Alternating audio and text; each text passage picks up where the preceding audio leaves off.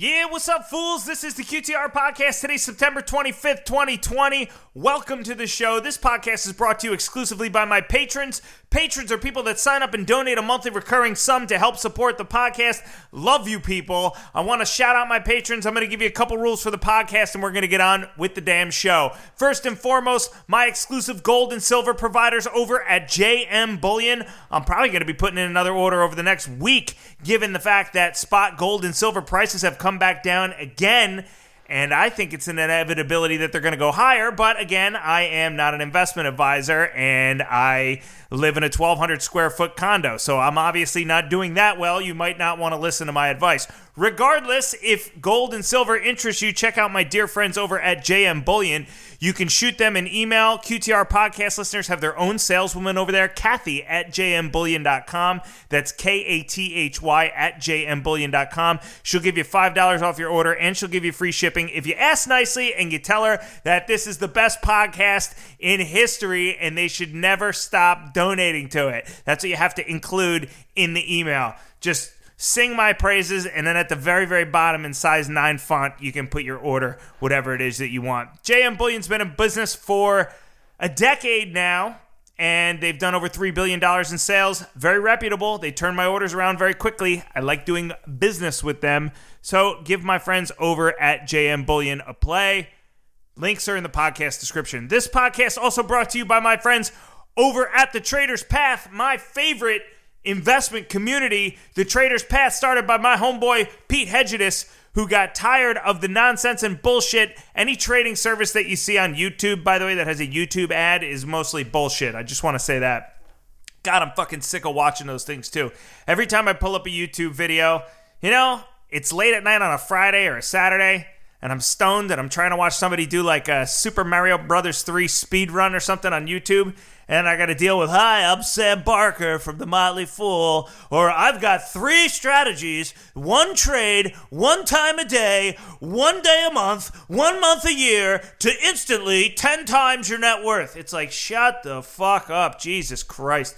Pete, I guess, felt similarly situated because he thought many of these day trading services were out to just take his money, or maybe he was being front run. I don't know what his beef was, but he said, fuck it, I'm starting my own trading service. And that is how we got the Trader's Path, which gives all kinds of goodies. You get a live stream, you get a daily watch list from Pete, you can get communication with Pete on a daily basis. They trade red markets, green markets, stocks, options, and it's a nice community of people, and it's run by an honest guy that I am happy to recommend. Pete will give you a free trial or anything you want if you tell him you listen to the QTR podcast and you heard him there. I've got a special deal worked out with him where you guys can just get whatever the hell you want. So reach out to Pete and tell him I sent you. This podcast also brought to you by my homeboy Sang Lucci and the Sang Lucci Steam Room, one of my favorite pieces of software, and really the original piece of software that was out there tracking unusual options activity in markets before anybody was doing it. About 10 years ago, Sang Lucci and Wall Street Jesus were starting up the Steam Room, which tracked tape and tracked options flow. These guys are masters at reading where the big money is going in the market.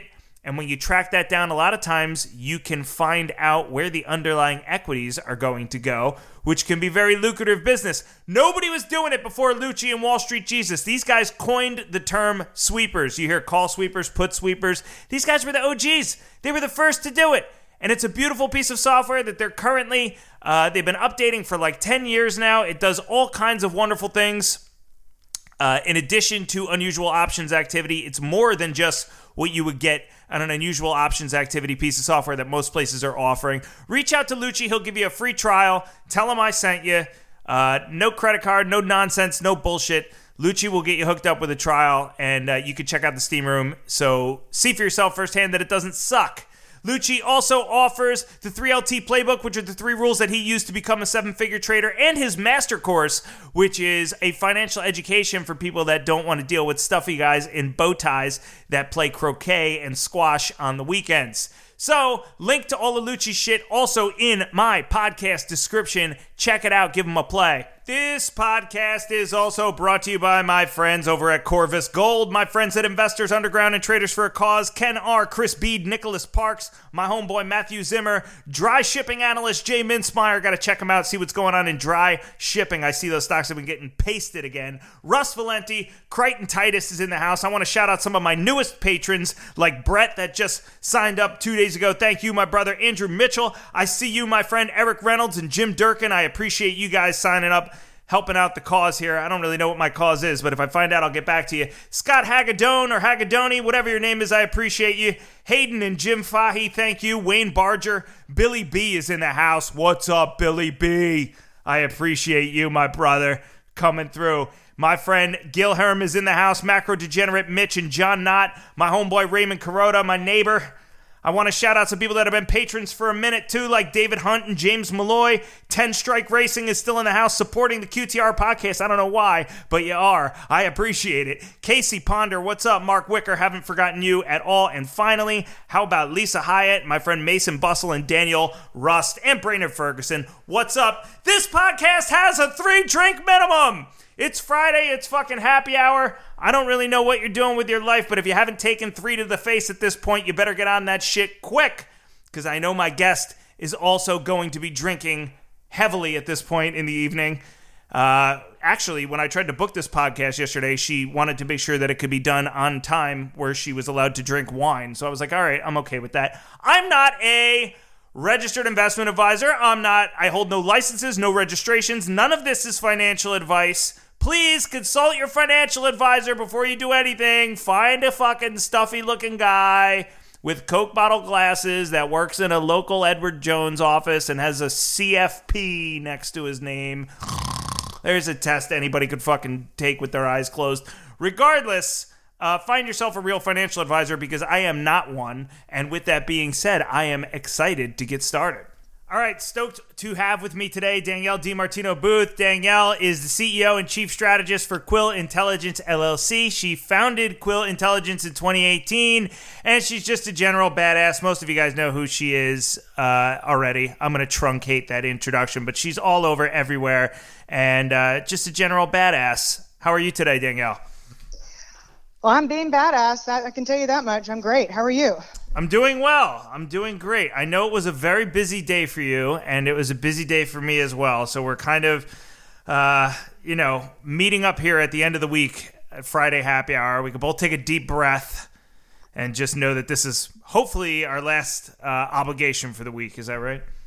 This is my last obligation for the week, but you're you, so this doesn't suck near as much as other things would. And plus, I did something good today. I spoke for charity to raise money for children in Lebanon. So, the next 1, 2, 3 interviews in between, at least I did something good for the world. This is your 4th interview of the day? Fifth interview.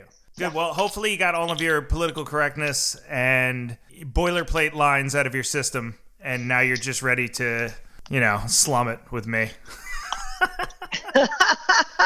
Well, I am drinking a Bud Light that I have had in the fridge, I want to say for a year. I mean, it's been a long time. It's been sitting back there, and I'm like, nope. And today I was like, yes. You only have one? I just took my first sip. I've been talking the whole time. No, but I mean, you only have one Bud Light. I mean, what's going to happen? Usually, like, we were just talking off the air. We're not really, neither of us are really, like, super heavy into beer. But, like, if I have one, I want another one. Well, I do have a backup Michelob Ultra that I grabbed before getting on the phone with you. So, here we are. Did you ever notice it takes a lot of those to get a buzz? Like, you could drink, like, 20 of those and be fine. Yeah, I mean, it'd just be so much easier. You to go straight to the crack cocaine. I'm kidding. You're guaranteed a buzz. Exactly. And it's instantaneous from what I've heard. All right. So there are certain people who are not designed for drugs. That would be me. If I walk down the street and smell marijuana, I like go into convulsions and need to vomit. That's probably a good thing. Is that bad, huh? Oh, it's awful. Did you ever try smoking? No. It literally, I'm not exaggerating. It makes me instantaneously nauseous. So but you never tried smoking it, just on it. You never tried going like full force Gale into it. No, that would not be me. Even though I did have other type of smoking habits in my past life in New York. What happened? You want to share? What happened? Yeah. I don't know. I got smart. I read the label on the outside, and I went, oh. Oh, so you were a cigarette smoker. Yes. What was your brand? I was a Marlboro Lights girl. I mean, nobody knows this. I can't be saying this. Move on. Next subject. Well, wait, that's the whole point. You get to the fifth interview of the day. Look, everybody wants to hear, what you think about the Fed. They can go back to the other four, but people want to know what brand of cigarettes you were smoking when you were in New York. I was one of those, social, it was the thing to do. It was the 90s. What do you want? Anyways. Yeah, Marlboro Lights were that was the brand du jour too in the late 90s, early 2000s. And I remember when I was in college, everybody would smoke Marlboro Lights. Marlboro Ultra Lights also too was the other one. If you were quote unquote a social smoker, right? Like you're saying. Yeah, it was just what we did. I mean, hell, Wall Street was quite the place to be during the internet balloon. Were you a But now we have both. It's so exciting. We have 1999 and we have 2000 and it's together, and it's so awesome because this is the biggest fireworks display ever on Wall Street. Well, what do you make of it in comparison? I mean, what do you make of what's going on now in tech stocks in comparison to what happened in the 90s? Well, you know how I gauge what's going on in tech stocks is you have to gauge it by how defensive the tech analysts are. And they're really, really, really defensive. I'm like, let me get this straight now. We're going to go off of pro forma 2030 estimates. Got it. I got it. You know what? Then the stock price makes perfect sense. Right. For a company that has shown with Tesla. For a company that's shown no revenue growth over the last trailing 12-month period, right? Yeah, and that's that's great. I mean, you asked Mrs. Lincoln how the play ended. That was great too. So yeah, I think there's a serious kind of, I don't know what you want to call it, but a serious kind of euphoria that is building in tech stocks. But I also thought that what was really interesting was SoftBank basically admitted to coming out and manipulating the market. I mean, and actually there was a headline a couple of weeks after SoftBank, broke the news, or the news was broken that SoftBank was in there just basically buying options to drive the market up, that Goldman Sachs was doing the same thing too, that they made $100 million trading Tesla options. And then you're just wondering wow, how much of the last 6 months was just a gamma squeeze, right? Well, that's the thing. I mean, as much as we want to say, all hail Dave Portnoy, this is more than retail investors. You don't have these kinds of moves without it. I mean, look at the volatility that we've had in the stock market. There was a 500-point swing in the Dow yesterday. And you don't have that unless you've got some big swinging money out there. Yeah, even I think Chano said, because somebody was saying a couple months ago, the Tesla move is being catalyzed by retail traders. And I think Chano said, it may not be him, but he said, given the amount of volume and the price of the stock, you really have to have some major money moving. This is not a bunch of peckerheads on their Robinhood accounts buying 5 shares at a time or buying 5 option contracts at a time, right? Yeah, it is. And that's the thing for market veterans. And you look at the Smart Money Index, and insiders are selling at the fastest pace since 2012. You're like, no. These are massive program trading. Massive. These are huge desk moves. Yeah, you got to wonder, these are block trades. Who holds the bag at the end of the day on all these? It's a really good question. Not me. But seriously, if the run up was this giant gamma squeeze and now we're having an unwind to the downside, who winds up holding the bag? Is it the market makers? Is it the option contract writers? Who's losing on the deal? That's a good question. Is it retail? Well, it's always retail, right? I mean, now you're reading stories that pensions are playing catch up and loading up on stocks, and you're like, that's so awesome. We're going to take Grandma to Vegas. Just awesome. I mean, it typically is the investor who can stand to lose the least, right? I mean, we forget back in the day that Goldman Sachs was betting against subprime while selling it out the front door. Yeah, and those losses always wind up on the backs of the people that can least afford it, like you said. And that's exactly what we're seeing with the COVID relief and the COVID stimulus too, is all of this. Oh, but look at what we're seeing. And I've got a Bloomberg column that hit the terminal today. Look, the FHA is handing out mortgages like candy to low-income buyers who are buying into nosebleed level home prices, 3.5% down payment mortgages. At the same time, you've got Fannie and Freddie that have lost their friggin' minds. They're doing automated appraisal waivers for cash-out refinancings, $100 billion of cash-out refinancings in the past 6 months. And people are like, golly, look at this, the housing market's awesome. And I'm like, well, it should be awesome with Papa Powell buying every friggin' mortgage in sight. When he started buying, he was buying more than what the production was. So people are like, it's a sign that the economy is strong. And I'm like, no, it's not. It's a sign that Fannie and Freddie have gone nuts and that FHA lending is crazy and that rich people are getting out of the city. So, but only one of the three is not going to be screwed. Yeah. So, because you're going to have these low-income buyers who are going to be upside down on their mortgages, who are going to lose their homes, and who are going to be really, really pissed off because they have to rebuild their credit for 6 years, and there's going to be resentment, and we could even see riots in the streets of America. Well, we're already seeing, yeah, right. I mean, do you think that this leads to another housing crisis? Like sooner than the last, like, I don't know what the last cycle was in the housing crisis, 30 years or whatever? I mean, do you think that this one accelerates that? No, it won't, because there's over $30 trillion of home equity. So what it will do is kind of what you're seeing right now.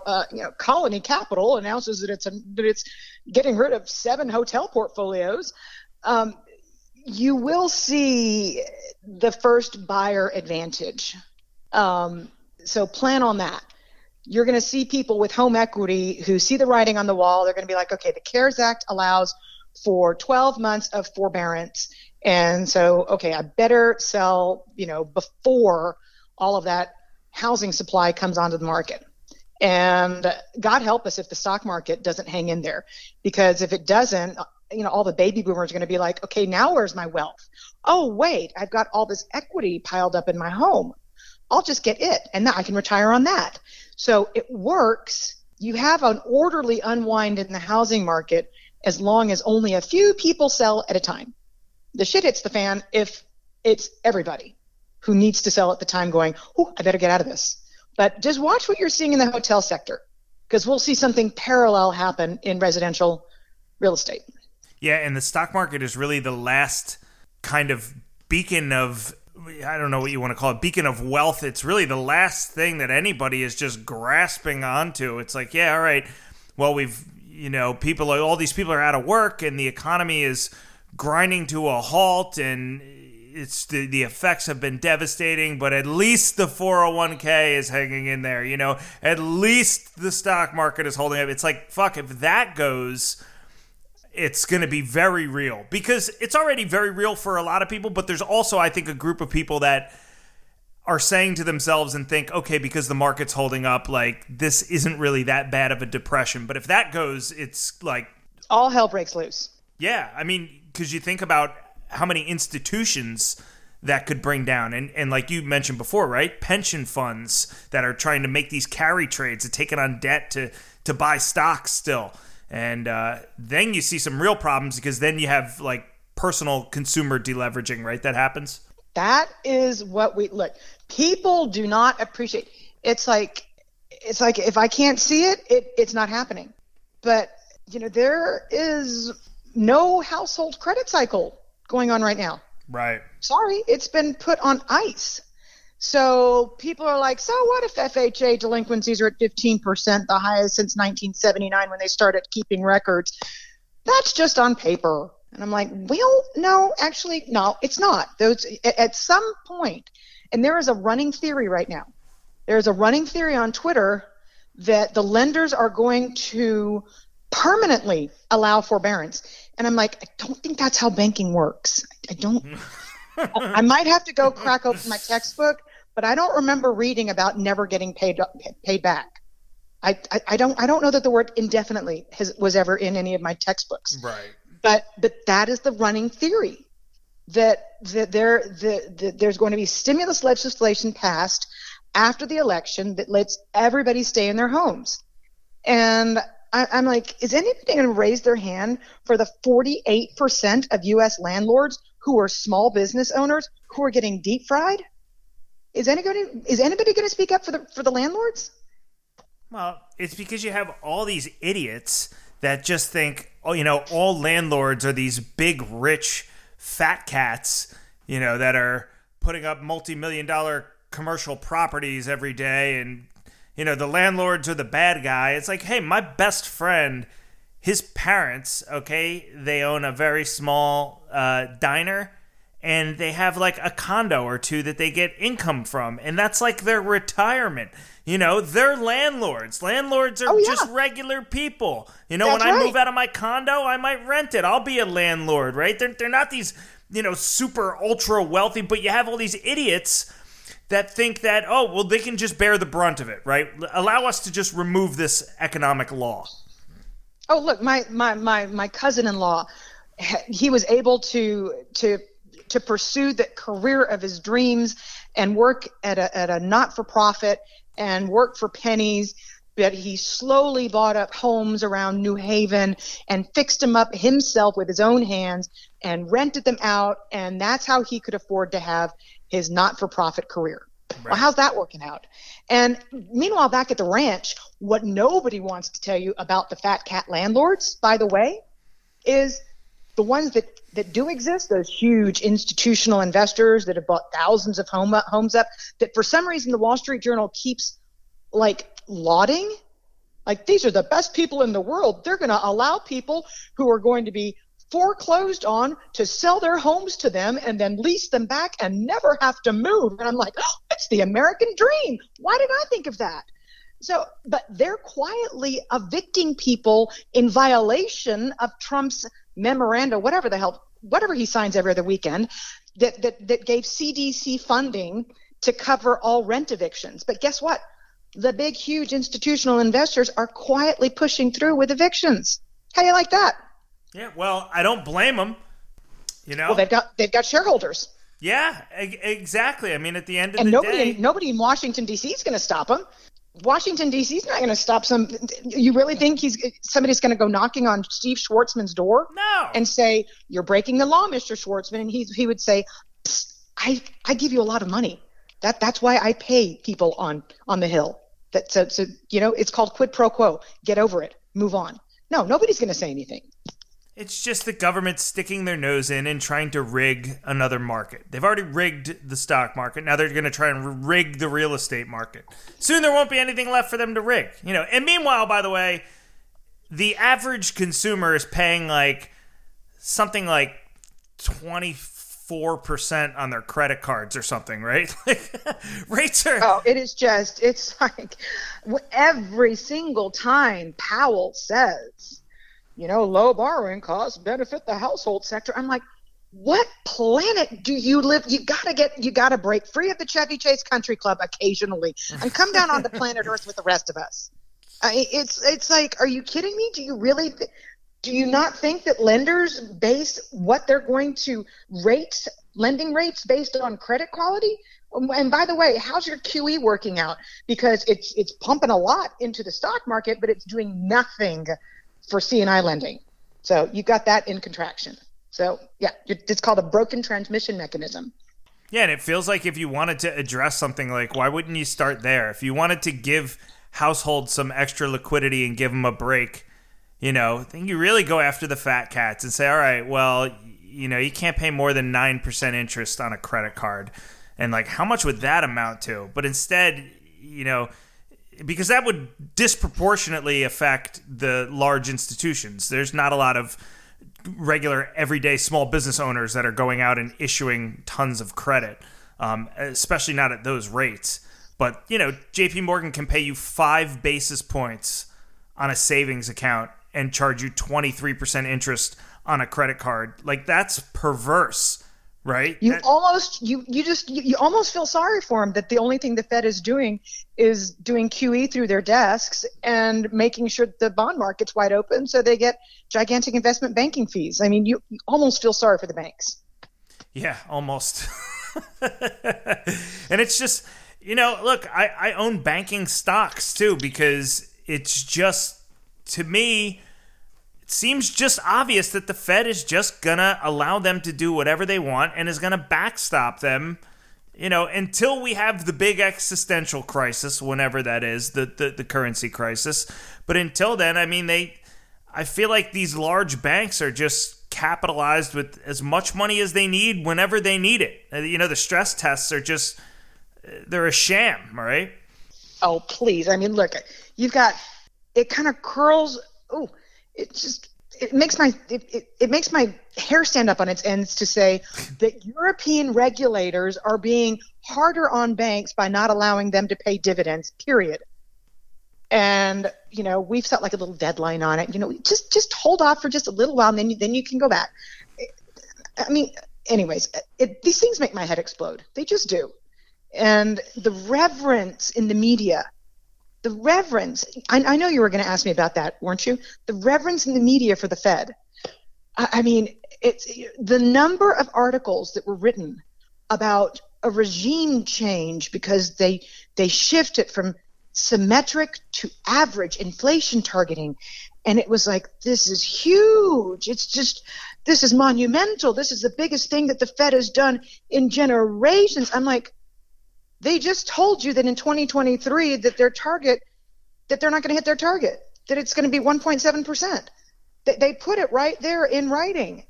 And yet we're supposed to believe that they're going to let inflation run hot. I mean, it is just, it boggles the mind. And they're buying up the whole friggin' tips market, trying to create this inflation narrative and raise inflation expectations. I'm like, the Fed's balance sheet's a matter of public record, and you don't generate inflation when you've got 26 million Americans collecting unemployment benefits. It doesn't work that way. Yeah, do you think that QE is actually deflationary? There was an article on that like 6 months ago on Zero Hedge that I was reading, and they were actually saying that at some point it becomes deflationary. At some point they're getting like 180-degree counterintuitive by the way that they think that they're stoking inflation. You want to know what's going to happen with the Fed and inflation? Yes, I do. And so do my listeners. So right now, when Powell was at his press conference, he said, hold on, I need to take a sip real quick because okay, much better. When Powell was at his press conference, he said, look, we had interest rates pinned to the zero bound for 7 years and didn't create a bubble. See? I'm like, okay. Did he just really say that out loud? But he said 7 years. So I think that they can hold them down for 10 years easily. But the problem is, if you're talking about QE, and right, the only reason he's talking about the length of time they were at the zero bound is the zero bound is also associated with quantitative easing. Right. So if he believes that theoretically we can walk down this lovely road for another 10 years and that the bond market's going to stay quiet and behave for that long, he has got another thing coming. And their asses will be on fire. Inflation will be so hot. They won't need to be talking about misphrase. Stagflation is what they're going to be dealing with. And I mean, some of my first memories were sitting in a line to fill up the car with gas with my parents when gas was being rationed in the 70s. I mean, the misery index. When was the last time you heard anybody say the misery index when you add inflation to unemployment? Because that's the worst of all worlds. But the Fed right now thinks that because they got through this massive period of quantitative easing and nothing came back to bite them, that they'll be able to go from $30 trillion to $60 trillion of debt with no problem in the world, and that the rest of the world's just going to sit on back and say, go for it. Will we have deflation first? Yes. We're actually already having disinflation now, today, because we're seeing rents come down. But the question is, will Jay Powell have his 10 years in fairyland? I don't think so. I don't think so. I think we eventually have rising interest rates dictated by the market. I think there's an equally probable chance that we might get all the way down close to zero again on the 10-year. The market was up 358 points, and the 10-year, the yield was down. So the market's not buying it. Yeah, and that's how it's been going, right? That's how the two have traded kind of in tandem for a while now. Explain to my listeners that don't really know too much about how the bond market could call bullshit on these low rates, what that type of disaster would look like. Because essentially what you're saying is the bond market is going to call bullshit on the Fed eventually here. They don't have 3 more years to keep rates this low. What does that look like? And maybe explain it in a way that somebody that doesn't understand bonds exceptionally well would understand. So, first of all, Treasury inflation protected securities.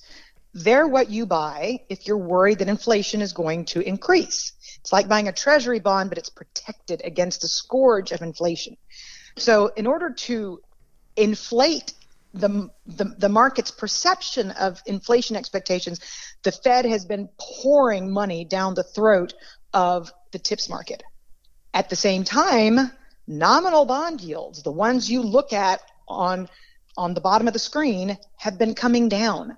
They have been giving Powell the Heisman because of the massive deflationary pressures building up in the economy, especially as we flirt with the prospect of no stimulus prior to the election.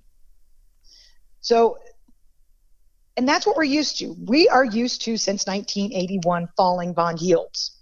But we've never pushed the envelope this far. We didn't have deficit spending at this level ever. The New Deal, it was like 7% right. of GDP. FDR time. And right now, it's 3 times that level, and we're saying that we can run $5-6 trillion deficits for years to come. The Fed's going to monetize it directly, and the rest of the world's going to sit back and be fine with it. Because unlike Japan, which has been in a deflationary funk for 3 decades, unlike Japan, we don't own all of our treasuries. The rest of the world owns a lot of our treasuries. About 1/3 of U.S. treasuries are owned by foreign investors. So if there's major pushback in the market, or if investors begin to say, you know what, I don't know about full faith anymore. I don't know about, and when credit rating agencies do what they did to Canada and, lower the sovereign rating, these are the things that raise red flags and tell you that inflation is not necessarily going to increase, but that bond yields are. And if you have a low growth environment with rising bond yields, with rising inflation at the same time, that's called stagflation. And it is the worst of any kind of thing that ends with inflation, because you have your paycheck's covering less, your borrowing costs are going up, and at the same time, there's really low growth. It's the worst of all worlds. Yeah, and your income isn't growing either. Right, exactly. That's the stag part. That is the stagnancy in the economy in front of your dollar's not going as far. When you talk about the rating agencies, how much of the U.S. sovereign credit rating do you think is based on reality, and how much of it is based on this confidence, global confidence? I mean, how in the pocket of the U.S. are the rating agencies? What's the realistic likelihood that they do what they did to Canada? Well, you know what? That's irrelevant. Well, it's relevant to me. Well, it is and it isn't. I mean, it could be scary, but we forget that the debt of the United States was downgraded a few summers ago. And, the rest of the world kind of yawned. They're like, well, right. Is it going to be the yen? No. Is it going to be the euro? No. Is it going to be the yuan? Hell no. So they're like, well, I guess we're stuck with it. So, until we push the envelope so far that all the conspiracy theorists running around on my Twitter feed, by the way, there is this little button called unfollow. Unfollow. You can do that. But all my conspiracy theorists who think we're going to lose reserve currency status tomorrow, it doesn't work like that. It doesn't. Do your history. Look back at reserve currency status declines. They're associated with this thing called a hot war. And we're not there yet. It goes currency war, trade war, hot war. So we're only 2/3 of the process into it. And the yuan is not an accepted means of exchange otherwise. So we're not there yet. What if they back the yuan with gold? Look, there are a lot of things that China can do in the coming years. And, people all the hedge fund managers are like, it's going to blow up to kingdom come. I'm like, it's a controlled economy. They control the defaults. They control the banking system. They control the stimulus. And by the way, their stimulus dollars builds things. Our stimulus dollars is pissed into the wind and is not productive. Right. So they're playing the long game. The Chinese are playing the long game. And if they were to do something like that, and they said just a few weeks ago, they put out an advisory that said, we're going to reduce our treasury holdings to $800 billion because of our concern for the profligacy of the U.S. government spending money like drunk sailors. Right. But they said that they could take it below $800,000 in the event of a military conflict. And, there I am on Twitter, like, McFly, hello, can somebody pay attention to me? Hello, I'm not going to tweet it out twice. I'm not a loser, but can somebody read this? Because this is serious, people. But are they going to do it? Probably not. But they have been reducing the duration. They've been reducing the maturities of their treasury holdings such that they're preparing their portfolio of treasuries to be more liquid in the event they want to have a nuclear option. So they're buying themselves flexibility. Yeah, and the Chinese don't just put out headlines for no reason. They're very careful about the things that they say. And it may not be an overnight thing, but they're definitely telegraphing something with that. Even if it's just something, they're gently trying to telegraph something. But they carefully put their message out, I would say. Would you agree with that?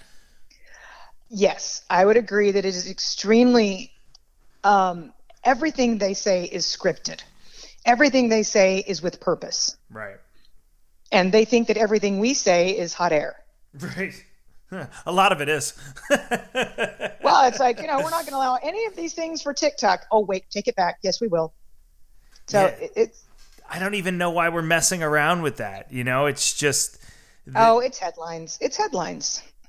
Yeah, no, but I mean, the fact that they're going to continue to allow the data to be stored in China and ByteDance is still going to have access to everything, defeats the purpose of putting all this scrutiny on it. I mean, I think... You're not supposed to mention that. You're never supposed to mention inconvenient truths. It takes away from the narrative. Well, the inconvenient truth is you're giving... as I'm sure we all kind of are involuntarily with plenty of our electronics and other things, and it's bad enough we got Hikvision cameras at the fucking Pentagon, and we've got, Huawei routers all over the country, but you're giving the Chinese... I don't know what you need to sign up for TikTok because I don't have it, but all of that stuff, you're just sending it. I mean, it's data, right? Everything is data. And that's the big, LinkedIn got bought out because of its data. Data is the commodity now. Hedge funds pay for data. They want user data. They want people's data.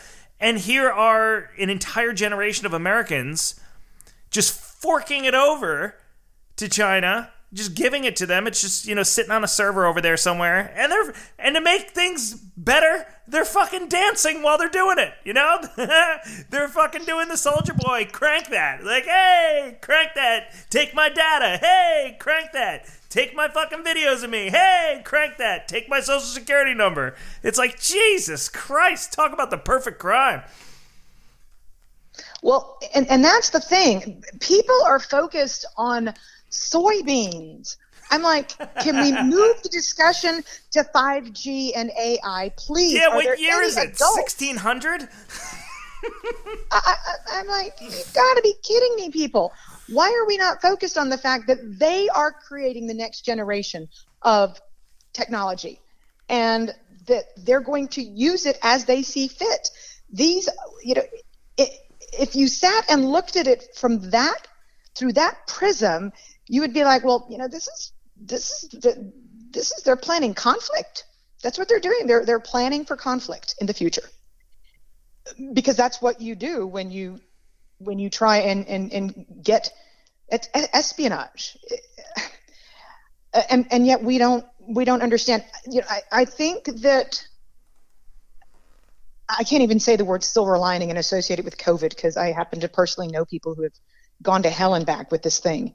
But I think that if we have had a benefit outgrowth, it's that other countries have much greater scrutiny of China than they did before. Yeah. I mean, Australia, for God's sake. Yeah. It's in its first recession in 30 years, and it sells the bulk of its natural resources, and I mean the vast majority of its natural resources, to China. And it relies all those cranes I was in Australia for a speech last year. All the cranes in Melbourne and Sydney, that's Chinese investors. And for them to come out, and that government to come out and say, we want to lead an independent inquiry into the source of COVID, and come out in the World Health Organization and be joined by 120 other countries, that was a big deal. It was, because before that, you didn't have the UK stressing out about Huawei, but now you do. So, if there's going to be greater scrutiny going forward of what was China's quietly taking over the future of our information, it's not as quiet as it once was. Yeah, and I think you make a good point earlier about it being the long game, right? It's a long con. It really is. It's, espionage isn't something like, hey, we're going to send our 50 best spies tonight and have them get everything, try to break into the Pentagon. It's a decades-long task if you want to do it effectively, and it's exceptionally methodical. And people don't really seem to understand that. This article came out yesterday. It feels like every couple weeks now we see an article. So-and-so spy was working for China. There was the Harvard professor that was funneling information to them. 2 days ago, an article came out. New York City police officer charged with acting as an agent for China discouraged a local Tibetan community center from engaging in pro-Tibet activities before they cut ties with him. He was a naturalized American citizen from Tibet, and he was arrested in connection with being an asset to the Chinese government since 2018. And he was in the New York Police Department, And then the question is, okay, like, how many of those people are out there? And that's the problem. We don't know. We're in the dark. Because we're only catching a fraction. Right. You know that for 100%. Yep, 100%. So, but the fact that it's occurring at all, I mean, look, it doesn't matter who wins the election, because I don't think any politician for generations to come is going to be able to be soft on China. I don't see it happening. Well, I do. I mean, you don't see, you wouldn't see Biden being softer on China than Trump? Well, I don't think he would continue the trade war, which is something of a distraction. But I would think that our intelligence community has learned enough that any president who's briefed on the current situation would, hopefully not be soft on China, because I mean, it is that, you are the commander in chief. So national security it's part of the job description. And that's what this has come to. Yeah, in the first couple of weeks we learned about the coronavirus, Nancy Pelosi was encouraging people to go to Chinatown because she thought it was racist to worry about the virus. Go to Chinatown. Remember? She was parading around San Francisco's Chinatown. How's that political correctness treating you? But that's worrisome. Not, that, look, I'll give her a pass because nobody really knew how bad it was back then, and that's fine. But that kind of attitude, like a laissez-faire kind of attitude with China, just is not a good idea. And nor can it ever be again, is my point. So shame on us if that ever happens again. And look, there are economic ramifications to this. The Chinese have spent a lot of money traveling to the United States. The Chinese have spent a lot of money sending their kids to colleges here. Yeah. So this is it's not a free pass for the economy, but yet the stakes are high enough that I think we should just be very, very cautious going forward. And they were the first in the know. I was dating a woman who was a graduate student at Penn when this whole thing went down. And she told me in January or February that she saw all the Asian people were all wearing masks first at Penn, which is an Ivy League school. So a lot of foreigners, not just from Asia, but from other places also too. And she said, yeah, back in January, I think I had called her and just said, hey, you may want to pick up a couple of things, whatever, when I was calling my parents. She said, yeah, all the Asian students are already wearing masks. And this was back in January. And I was like, oh, all right, they're in the know. The word coming from China is not, and a lot of them had gone home for the break, had gone home for Thanksgiving, had gone home for Christmas. And that's why I've always been saying I think this thing was so much more widespread way earlier than we thought it was.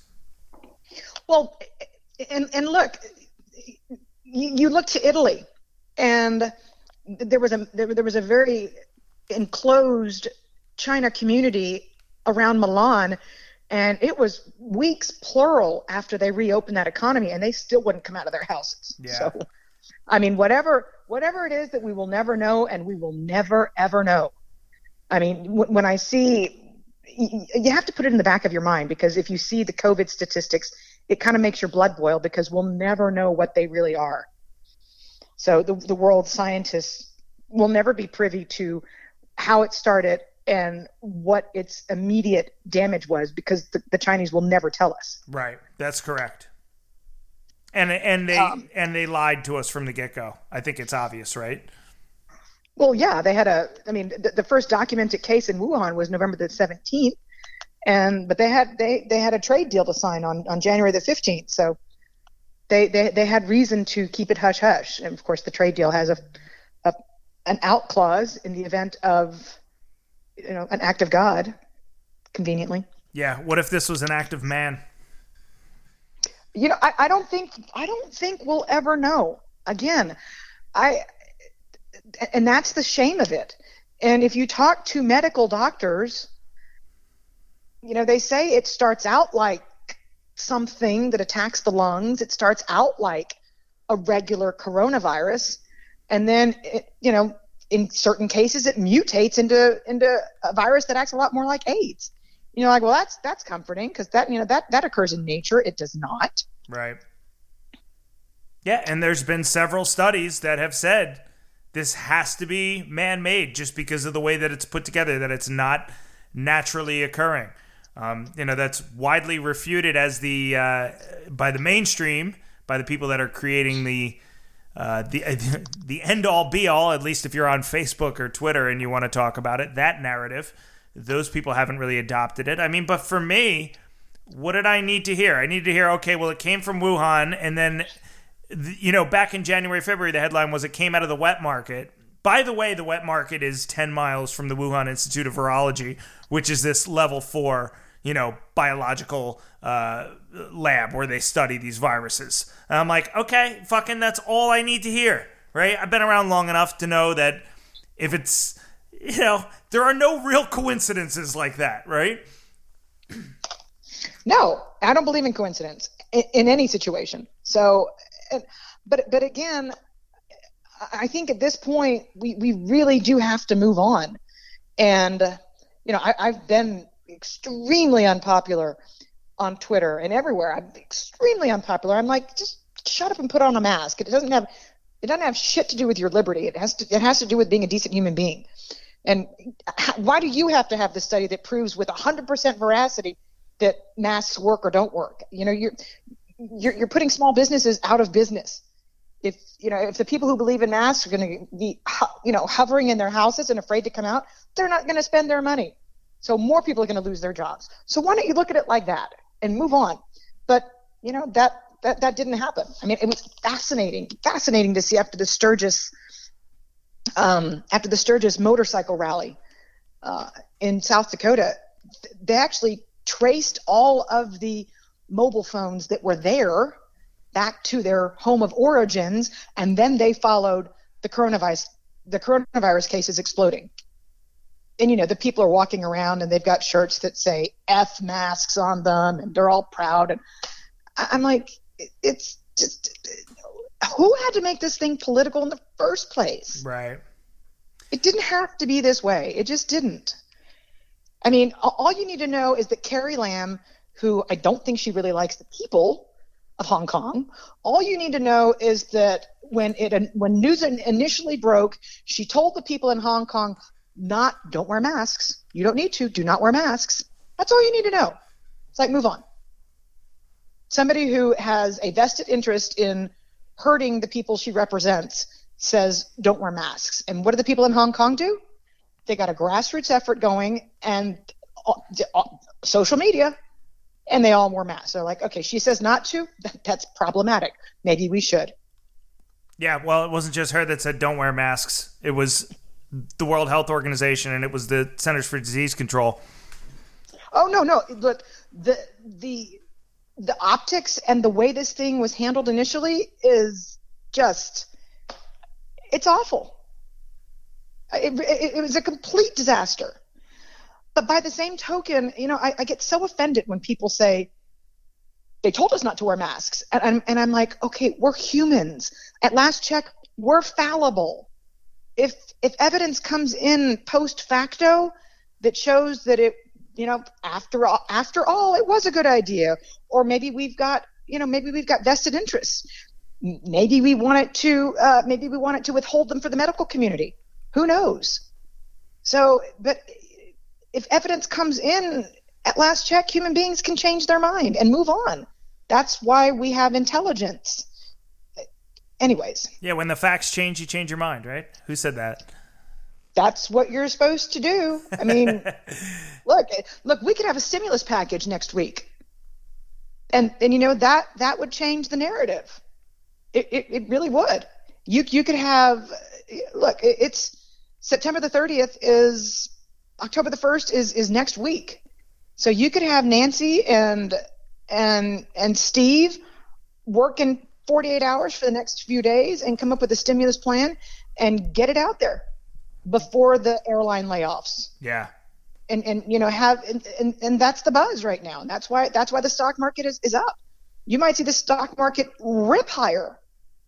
But the fact of the matter is, again, it would be yet another unproductive stimulus bill that doesn't build anything. Correct. And all that means is check back in a few months for the next stimulus bill. That's all. That's it. That's all we're doing. We're perpetuating a cycle. Oh yeah, and it's a cycle that we have to perpetuate with more gusto every time we go after it too, to make an impact, which is really the. Well, they're saying $2.5 trillion. So.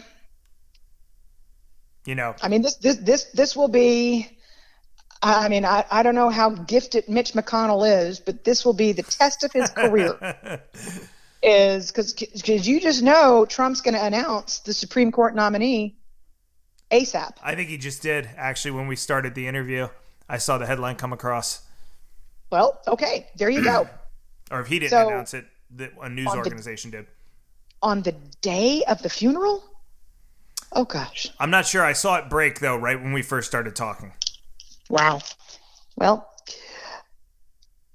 you know, look, this is, I'm trying to tell my kids, I'm trying to convey to a teenager, a 12 going on 13, my twins, trying to convey to them that they're witnessing history is pretty difficult. Right. They're like, wait, can I spend $10 on the Xbox? I'm like, did you hear me? I said, you're witnessing history here. This is amazing. There's riots in the streets. This is worse than the late 60s. We've got the potential to have a stacked Supreme Court. This is amazing. And they're like, Mom, you really got to get out more. Yeah, there's definitely an underlying unease that has been in the air for, since this whole thing started. I started feeling it in like December, January when the coronavirus headlines started. I remember I was in the car doing a Periscope and I just said, I have a very bad feeling. And that unease has ebbed and flowed a little bit, but it's always been there. And now heading into the election, it's bubbling up a little bit more, given the other situation with the social unrest. And this is really, this is on a years-long scale, this is history. Like you're saying, this will be a period that's written about in history books. They'll clump these couple of years together, or however long this lasts, and this is going to be the linchpin for something. I don't know what. Maybe, hopefully better times, but who the fuck knows? They better be better times, or I don't think New Zealand can hold all of us. So, the surreality of the headlines boggles the mind. You've got the head of Homeland Security testifying as to which extremist movement has a higher kill rate. Right. You're like, are you kidding me? We're living in extraordinary times. And, Wall Street has been talking for years about, we have an inequality issue in this country and there could be ramifications to it. I'm like, have you noticed the streets are on fire? Right. If you turn off CNBC for a minute and you turn on any other major news network, you're going to see that this inequality situation could bubble over one day. And I'm like, it sure could. Have you seen Chicago? Have you seen Portland? How much of the social unrest last time we talked was right around the time that all this stuff started. So I'm not sure we covered it too broadly, but how much of this unrest do you think is a result of the inequality created by the Fed? Because I think that's a much bigger catalyst than people think. George Floyd was the reason that people started to riot. And now the body cam footage is out and it's like, okay, it doesn't really appear to be any racially motivated factors in that. Not saying that it was or it wasn't murder, but I'm just saying, well, it didn't really seem that race played much of a role, if any role, based on the evidence. So what are people still out rioting for after that? Look, this is just, it is what it is. I worked hard on Wall Street. My husband worked hard. We both started working when we were very young. I've been working full time since I was 13 years old. Thank you very much, which is hard to do when you're a student. So I have a good life and I'm proud that I have a good life and I earned the good life. And I'm able to live in a neighborhood where my children attend public schools that are good. I'm part of the 1% when it comes to public education. There are 1 million homeowners out there in America who are not on forbearance and losing their homes to foreclosure because they can't read the headlines. They don't know who to ask. They don't realize that they were covered for 12 months and that it wasn't going to be a balloon payment in the end. Right. They've never even heard of the CARES Act. And so it's the only reason I'm saying this is because it's deeper than the Fed. What started in the 70s and the 80s with teachers' unions and the full degradation of public education was then exacerbated by the Federal Reserve. So when the riots hit Dallas, I promise there's a reason I'm telling you this story.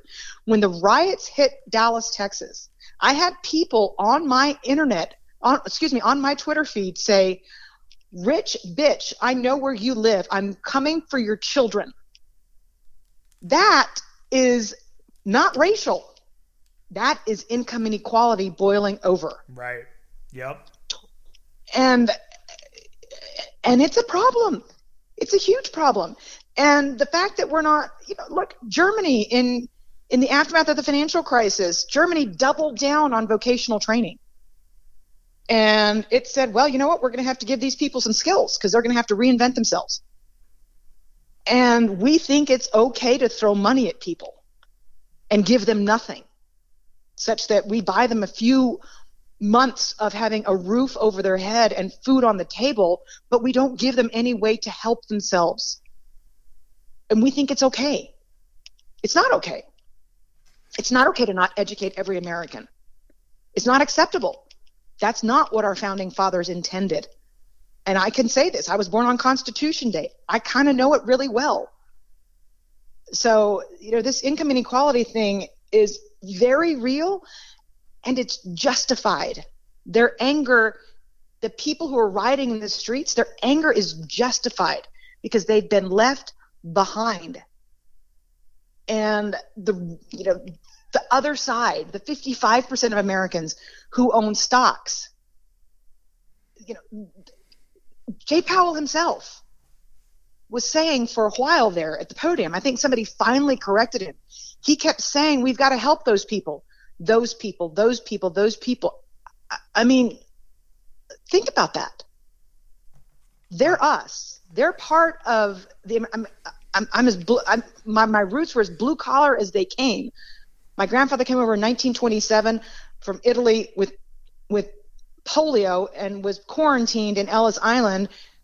The Army trained him during World War II. He was based in London to be an auto mechanic, and he came back and opened up DiMartino Sunoco on each side of the feeder road in East Haven, Connecticut.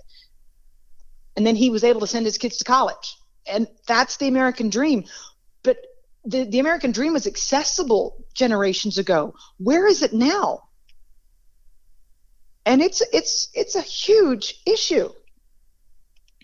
And you just got to open your eyes the last couple of months. Even if you want to just temporarily subscribe to the idea that the stimulus is the right idea and say, okay, it's good that the government's providing stimulus because they mandated the shutdown. Just open your eyes, right? What did the corporations get? They got trillions of dollars. Trillions of dollars. The Fed is buying Apple bonds, Berkshire Hathaway bonds. And the average American family got what, $1,200 when 3 months ago? Like, is that not the biggest fuck you in history? It is. And then you sit back and, you have Mr. I can see your ass crack walk in your door, plumber, and you're like, you want how much money because it's a holiday to walk through my door and fix my toilet? And he's old. He's in his 50s. Yeah. And you're like, well, supply demand. If we had a few more plumbers, electricians, welders, the price to use them would go down, HVAC. And that's what we can do. There are practicable solutions. And our politicians cannot pull their heads out of their asses and look to the examples of other countries that have done it well and not squandered fiscal stimulus spending. But as far as the U.S. taxpayer is concerned, they're just going to piss it into the wind. Yeah, I think you're spot on. I know you have a hard stop here. I want to say thank you so much for taking an hour for me. And do me a favor, let's pick this up again in like a couple of weeks at the latest and get another hour in, because I got about 1,500 more questions I want to ask you. Well, things are going to get really interesting here in the next few weeks leading up to the election. So, yeah, I'd love to visit, and I appreciate you respecting my hard stop, and I enjoyed my Bud Light a lot. Yeah, let's circle back for another Bud Light after that first debate maybe, and touch base, see how we feel about some things.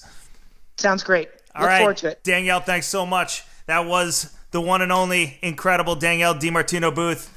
She's the best. It sucks we only had an hour today, but we're going to get another one in. I'm going to schedule that ASAP with her. She actually scheduled today's podcast around when she could have a drink. That's an actual text she sent me. I'm like, hey, you want to talk soon? She's like, we got to do it at a time where I can drink some wine or have a beer. I'm like, hey, I'm fine. I'm fine with that. You really seem to understand the ethos of the show. She'll be back on soon, and I have other guests booked. Fools, enjoy your weekend. I'm the fuck out of here. Everything's fucked in case you haven't noticed, but at least just try to enjoy the weekend, all right? Peace.